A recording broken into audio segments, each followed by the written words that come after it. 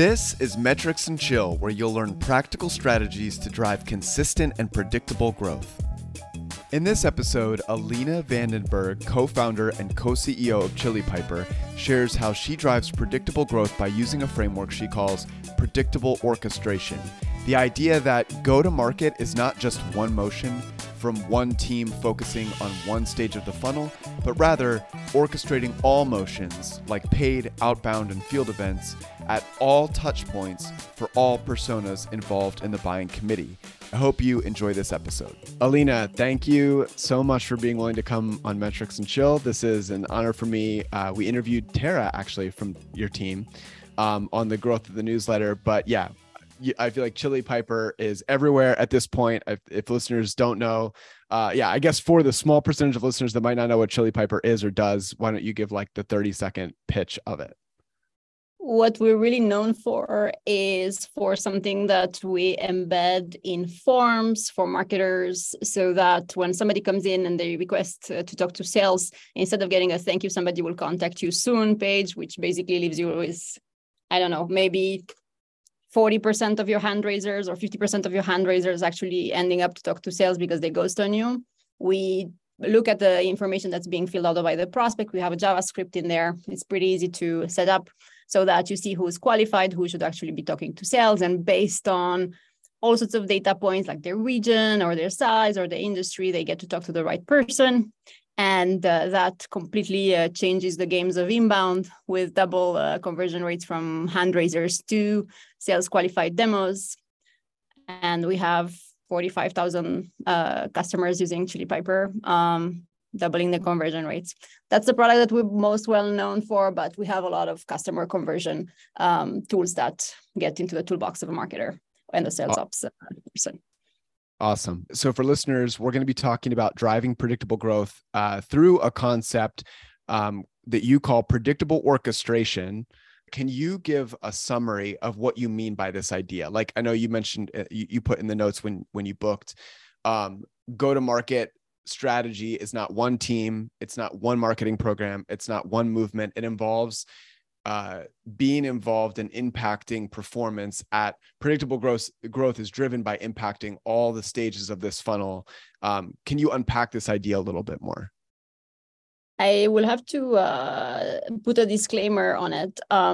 When I started Chili Piper, I came from an engineering background, and I did the master in computer science. I'm a builder of products. I'm an engineer at heart. So for me, marketing was very new at the beginning of our company. And sometimes when you have what you don't know, you don't know that there's a capture demand and demand create and so forth. What I was observing was that the most important marketer that I could ever think of, there were two super important marketers in my team. One was that first customer. If that first customer was super happy, then I knew that the word of mouth is going to work out.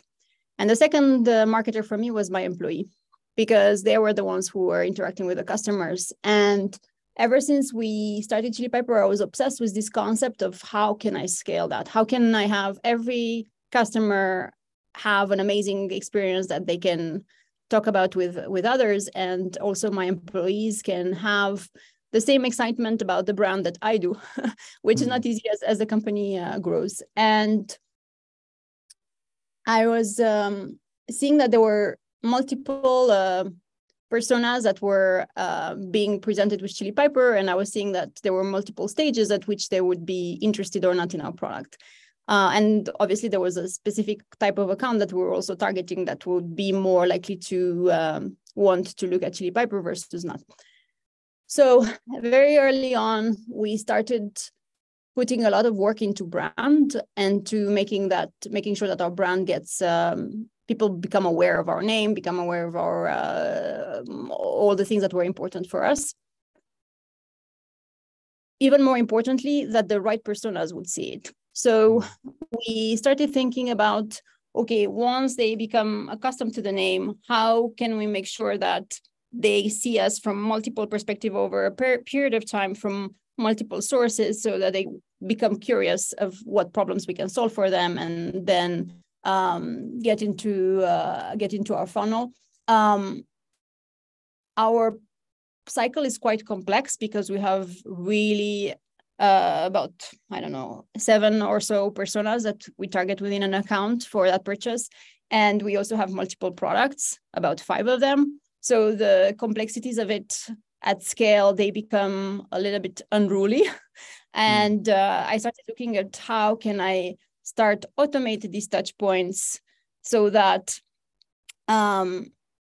the advertising campaigns, the field campaigns, the community campaigns, the ecosystem and the partner, all of them can act in sync.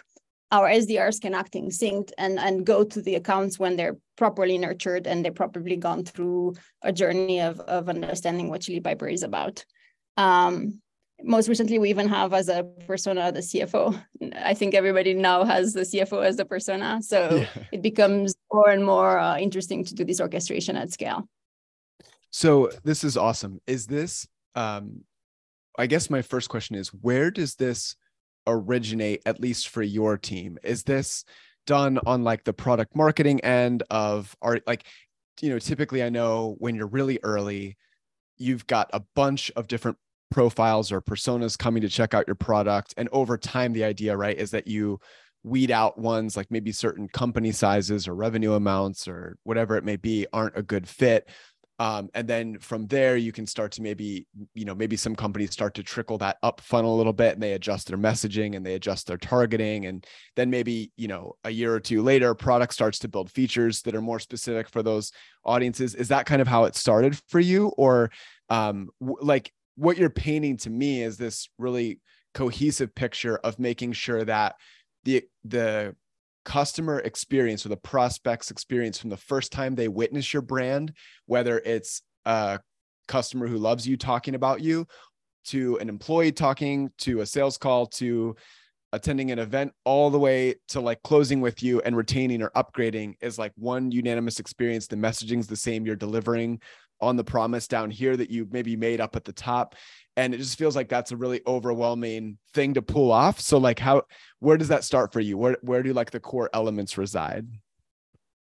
We have been fortunate enough that we have a large customer base, and it really starts with the segmentation of that customer base, looking at, okay, who are the customers that are most likely to succeed with Chili Piper long-term, who are the ones that have the highest LTV basically, and what are the cohorts that are going to create that kind of stickiness. Because obviously the best customers are the ones that you want at the top of the funnel as well, the same characteristics at the top of the funnel as well. We have a large TAM, but it's a lot easier if you can go after the ones that are creating the successful stories and the successful customer stories. We're also looking at within those customers that are high LTV, who are the contract signers and versus who are the product users, because in our case they're very different people. And how can we make sure that there's value even for those that are not using the product, and they understand what's going on with their installation of Chili Piper, so that they can understand that value and kind of resonate with it. Once those segments are understood and once the value is understood for all the personas within that segment, and again, it's a bit more complicated because we have different products and we have so many personas, but we do have all of these things mapped. And then we go to our data at the top of the funnel and see how we can start A/B testing all our hypotheses, and we constantly adjust things. So I'll give you some examples. One of our most successful segment is fast-growing SaaS companies that have more than 50 or so employees that have a sales ops already recruited in their team. And they are either on Salesforce or on HubSpot. Those are like the technographics and the characteristics of the team. We use a tool that's called GoodFit. And GoodFit gives us cohorts of companies that match these criteria.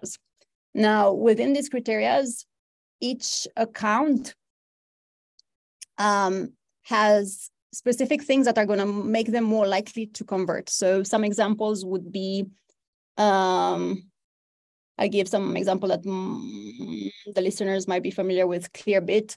So Clearbit is a data enrichment tool. If they already use Clearbit, then they're a lot more likely to use Chili Piper as well. And then we say we have the information that they're using Clearbit. We use all sorts of tools. And say you're already using Clearbit on your website. It doesn't make sense for you not to get your hand raisers to book a meeting right away because you already have a lot of information on who's qualified and who's not. But we do that across 1,000 integration points. It's not only Clearbit. We use a lot of partners and we have a lot of integrations that could be a good representative of that. And we don't start directly with, hey, you're using Clearbit, use Chili Piper, because they may not resonate immediately. So they go in through a nurture campaign. They might be either invited to an event that we have online. They might be seeing some ideas on how they can optimize their implementations of things that they already have. So things that are helpful that might not talk about our product yet. Then after a period passes 6 weeks, then we tell them, hey, you're already using that. Why don't you try this other thing? And we do that with an advertising campaign. We don't go out directly with an outbound and having our SDRs directly ask for a meeting because they're not going to be ready. And then only after 6 weeks pass, then an SDR might reach out if they haven't already converted within the cycle. Hey, just a quick interruption. In past episodes, you've heard guests give advice like, the first step is just like actually measuring and monitoring, right? Which sounds very fundamental, but a lot of companies don't even do that, right? If you ask for like, hey, do you have a monthly kind of report of like what's happening in the funnel? It's like, oh, well, we have this over here and we have this over here and we have the traffic data in GA. So the first thing I think is like build out, a presentation that you're updating every single month. Or it's way easier if you have all this stuff being centralized somewhere and can look at it. And I promise that's completely unprompted. We try to book smart B2B leaders and learn how they're driving more predictable growth, and they end up sharing advice like that. And DataBox makes it easy to do all of that and more.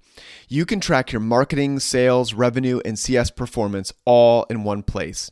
It lets you build custom dashboards and view metrics from over 80 tools side by side. You can schedule PDF reports that automatically update your data in real time and send to your team or your clients.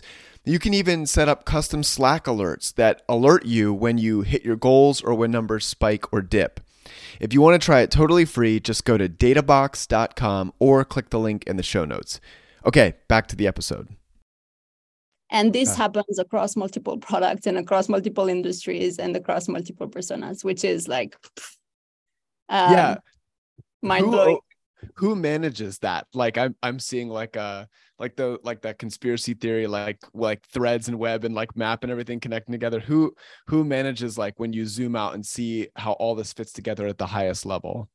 That's why I said at the beginning that in my notes to you that I don't think that marketing is a marketing sport. I think it's a GTM sport in like getting prospects to fully to orchestrate the full motions in the funnel. It takes a village. So we have even our support team gets involved in these kind of things to help us kind of create the cohorts for our customers. Our support team is amazing.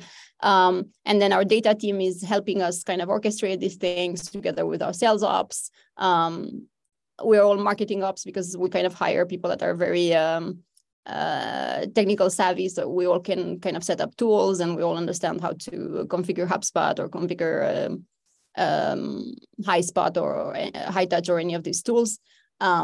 So it's really like everybody's holding hands and we tweak things together to make it work.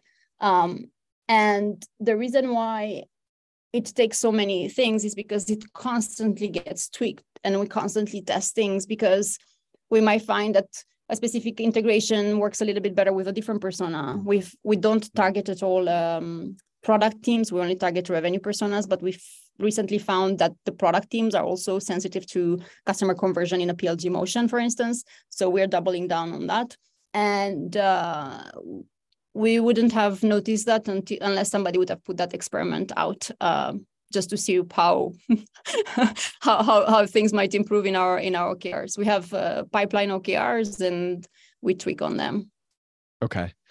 For the messaging, so like let's take one of the cohorts you just said, which is high growing SaaS companies. So when you look at all these cohorts, you're pulling cohorts that are high LTV. You're looking at who the contract signers are, who the supporting team members are.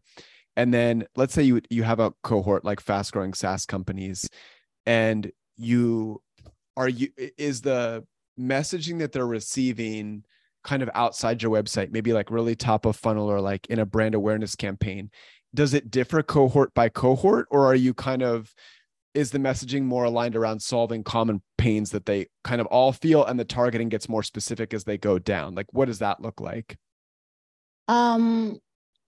So on some personas, we have some very specific messages depending on the campaign. So for instance, if it's a sales ops, if it's a sales op person that already implemented Clearbit, then the type of things that are seeing that are very specific to their Clearbit implementation. If it's a demand gen persona, then it gets a lot more broader in the way we nurture them, because we have, for instance, we have a newsletter, we have a podcast, and those are the entry points, and they're in a different part of the funnel. But I don't know if that answers your question. I think that the question is that if we do it by industry specific, the messaging, we haven't got that advanced yet, but we are playing with putting some things in place with AI to craft those languages that to be a little bit different, but I'm not super happy with yet. And that's the reason why I'm not very precise on that answer. Okay. No, that's fine. Yeah. Is this the other thing I was curious about was what role does customer feedback play in this, in the work that you're doing across the funnel? So like if you're getting feedback from customer service, if you're getting feedback from customers like elsewhere in the journey, is that changing how you're thinking about this? Like, is that impacting this movement in any way? In our messaging, no, we actually don't trust the feedback of one. We trust the data. Okay. It's a lot easier to trust the data if you have enough and do A/B tests. Before launching new products, yes, then for sure, 100%, we have conversations with our customers to make sure that their initial launch makes sense, it resonates, but that happens less frequent. I was also curious your take on this. Like, what you're trying to do? For context, I'll kind of set the stage. So I interviewed a few weeks ago, Prashant Kaul, who is leading Helmer, and he painted a picture of his pitch was that demand gen, in this case specifically, not just, marketing generally, but the demand gen should focus a lot like a product manager, in that they should, and sort of like, I guess how some people see RevOps, in that marketing, like demand gen should have a say, not just over the messaging and what the way that they're targeting, the way that they're reaching people at top of funnel outside the website, but making sure that that's a consistent, that the promise they're getting delivered at the top is what's being fulfilled at the end, and that the touch points are really, uniform all the way down. I'm curious, like this sounds similar to me, and it feels like there's a lot of logic in this. When companies don't do this, when they see marketing as an isolated thing, what do you think is the problem with this? Like for listeners that are like, well, why do I need to take care to implement across the entire life cycle? Why can't marketing just focus on this stage and sales focus on this stage and then CS focus on this stage? What do you think goes wrong about that this approach solves? If one goes and borrows some tactics from B2C and does the mystery shopper on their own website to see what it's like to buy their product, the problems become evident really fast. We get so focused on certain things in our own silos, in marketing versus in sales versus in customer success, that we lose track of the big picture. And if you just pause and try to buy your service and try to go through the motions of it and create a fake email address and create a fake prospect, and you start seeing all the odd things that might happen. So for instance, you might have a chat bot on your website and you see that you get stuck in it for hours and nobody responds back. Or if you start getting some conflicting emails, one that says from marketing that you have to prepare that, and then the sales rep sends you a completely different survey before the call. Or if the contact sales button says see a demo and what you're actually getting is a discovery call, you start seeing a lot of things that are going to create friction. And any point that creates friction would take that prospect to a different company that provides a better experience.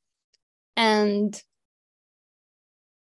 it's a shame because as a marketer, you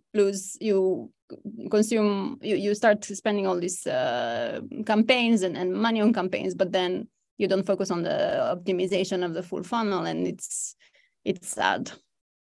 Yeah, I was speaking with Asia Rangio about churn, which is like the episode that will now, for listeners, it'll be prior to this by a couple. And she had a really good take related to this, where she was saying at the end of the day, like we were talking about reducing churn, and that at the end of the day, all churn is that, you know, it's a value proposition problem, that they came seeking something. And she listed out a few different types, that like either there was perceived value they thought they would get that they didn't, or that there was value that you promised that your product doesn't deliver. And it seems similar to that here. Like marketing can do all this work to try and reach the right people and craft a compelling message. But then if maybe the website doesn't answer the questions or the objections that they have when they want to explore, or maybe the booking process to talk to sales is really complicated, or maybe, you know, they use Chili Piper and booking with sales is easy, but like most of the time is spent talking about the company and not about the problems that the user cares about, right? Or CS doesn't care to, you know, maybe the onboarding experience isn't good, or the right stakeholders aren't informed of the value of the product or why they're being used. So it feels like that's why I think this is such an important concept, because it feels like customers don't experience like marketing at Chili Piper. They just know Chili Piper. Like Chili Piper's one entity to them. And if you're failing in any of these areas, it feels like it just reflects poorly on you as a company.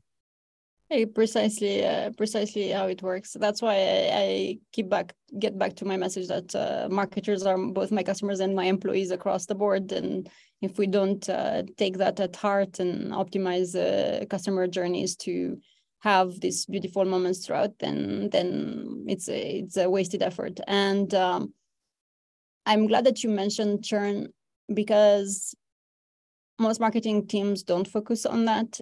In my opinion, I think it's an important part of marketing as well.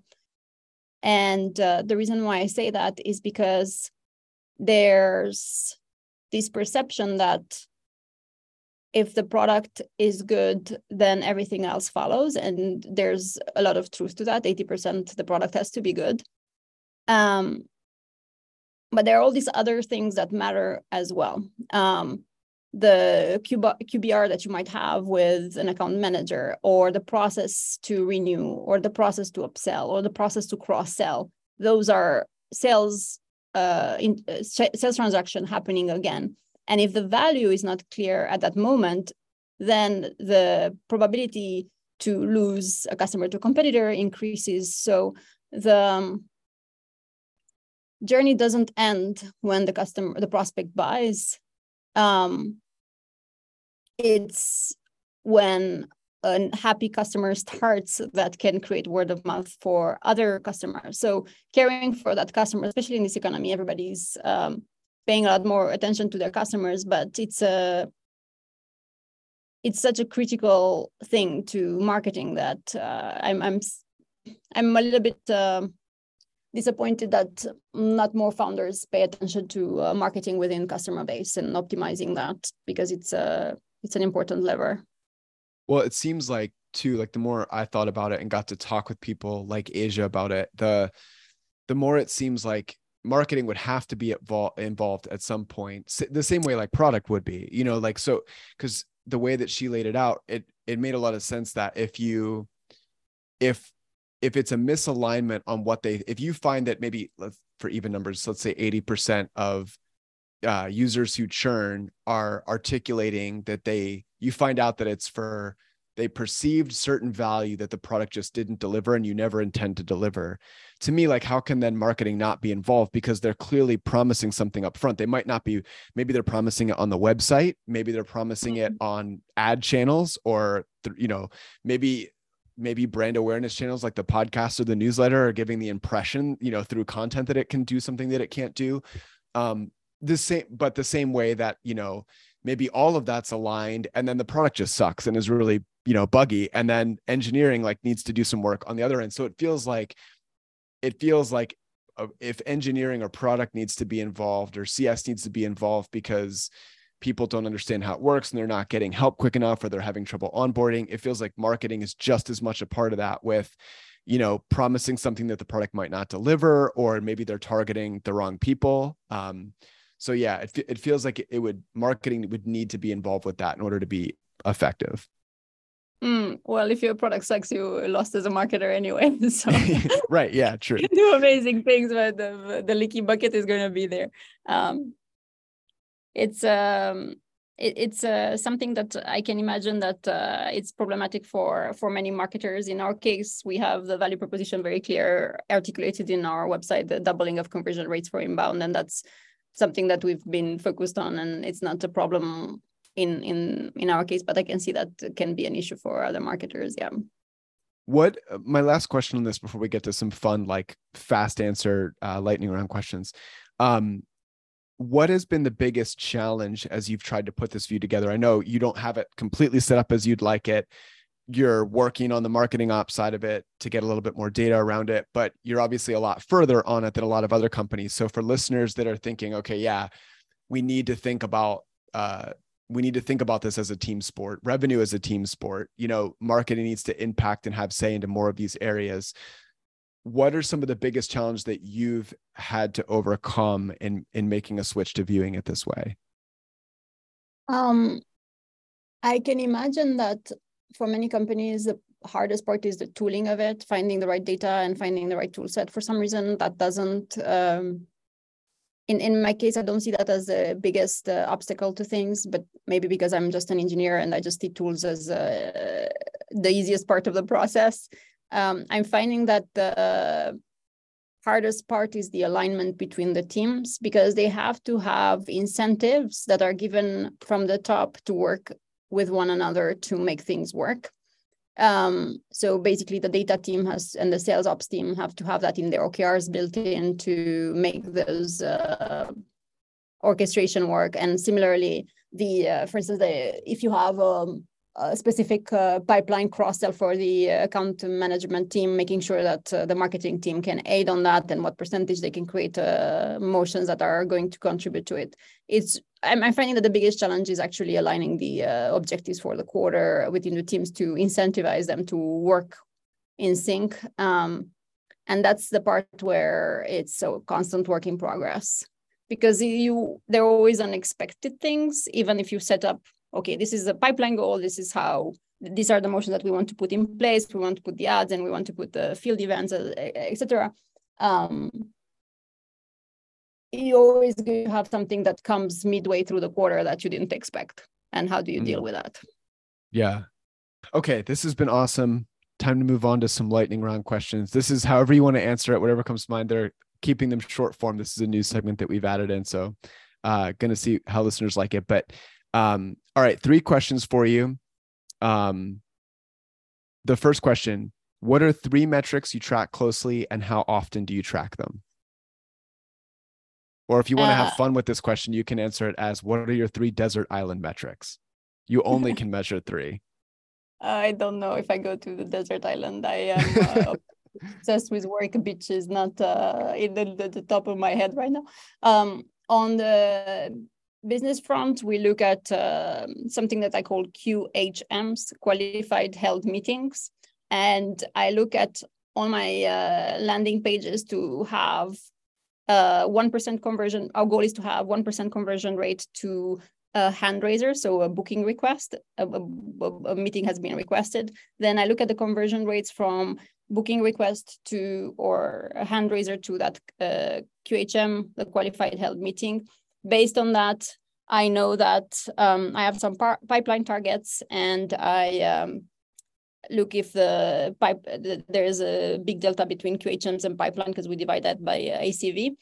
And I constantly look at conversion rates from pipeline to closed one to see if there are any patterns that are disrupting my forecast for the quarters. Right now, for instance, I see my, because of all these things that we've put in place for orchestration, I see my conversion rates from a qualified held meeting to closed one is increasing. So I have a 35% close rate on that, which is like, woo, I'm like praying that it will stay up like that. But I watch it closely because I know that that's going to, if it grows too low or if it improves, then I can play with other levers. So I look at these numbers across to see if any patterns are changing or my machine continues to be predictable. Awesome. Love it. Okay, finish the sentence. Data is critical. Number 3, what would be, last one, your number one tip for B2B leaders trying to drive predictable performance? I think that my biggest lesson that I've learned so far through the years is that you cannot bet on one channel or even 2 channels or even 3 channels to grow predictably. You really have to have multiple sources of pipeline because you never quite know when a channel gets hit by any kind of change. And that's when we started to diversify our number of channels and the places where revenue comes, that's where I was able to sleep better at night. Don't put all your eggs in one. SEO, just SEO, just advertising, just field events, just social media. You can't just rely on one channel. When you have 1 or 2 that are working well for you, are you a fan of starting to develop the next and kind of always have one that you're building, or like, is there a number that you feel like, yeah, once you have 2 or 3, you're good for a while, and focus on scaling those? The problem with us entrepreneurs is that we always see all the shiny new objects. So I always keep an eye on all the shiny new objects. And for instance, right now I'm testing threads. Obviously, I'm playing a lot with all the AI, LLMs, and all the tools. I became cognizant that it's both an asset, but also something that can hold back, because if you get distracted by too many things, then you become the master of all and the master of none. That's why whenever I test a new channel, I do it lightly. I don't spend all my time on it. Only if I see that there's promise, then I can know that I can bring on someone on board that can take over that channel and manage it. And so just following this thread, are you looking at like early leading indicators then, like, impressions on threads, for example, or engagement rate on threads? And you feel like if you see some promise, or are you waiting till you see a little bit more like, okay, we've seen some bookings from threads now, some people that have raised their hands said they've come from this? What would kind of dictate success? I'm sure it depends channel to channel, but what would give you enough? What are some things you look for to give you faith to hire someone to take that over? I would know that Threads is successful if I see someone self-attributing on my self-attribution channel saying, I saw you on Threads. And I say, oh, there's promise there. Let me amplify a bit and see if I get more of those signals. Alina, this has been... But I post silly things on Threads. Nobody will come in our pipeline. True. It's only 3 days. It's only 3 days when I'm recording. So I don't know. I'm being silly. So I don't know. Thank you so much for coming on and sharing all of this. This has been really fun, a fun chat. It was awesome to get to talk with you. Obviously, for listeners, if you want to, I'm going to try to remember your tagline perfectly. Double inbound conversions. Is that right? Double inbound conversions. Go to chilipiper.com, and then LinkedIn. You're pretty active on LinkedIn. Is there anywhere else they should follow you? I focus on LinkedIn. I play on other channels, but mostly for fun, not for serious. Go on Threads and find Alina on Threads, and then go book on Chili Piper so she doubles down on that channel. All right, awesome. Thank you for coming on. I had a lot of fun. It was fun to talk to you. Thanks so much for listening. If you found this episode valuable, check out our other episodes or subscribe to get new ones.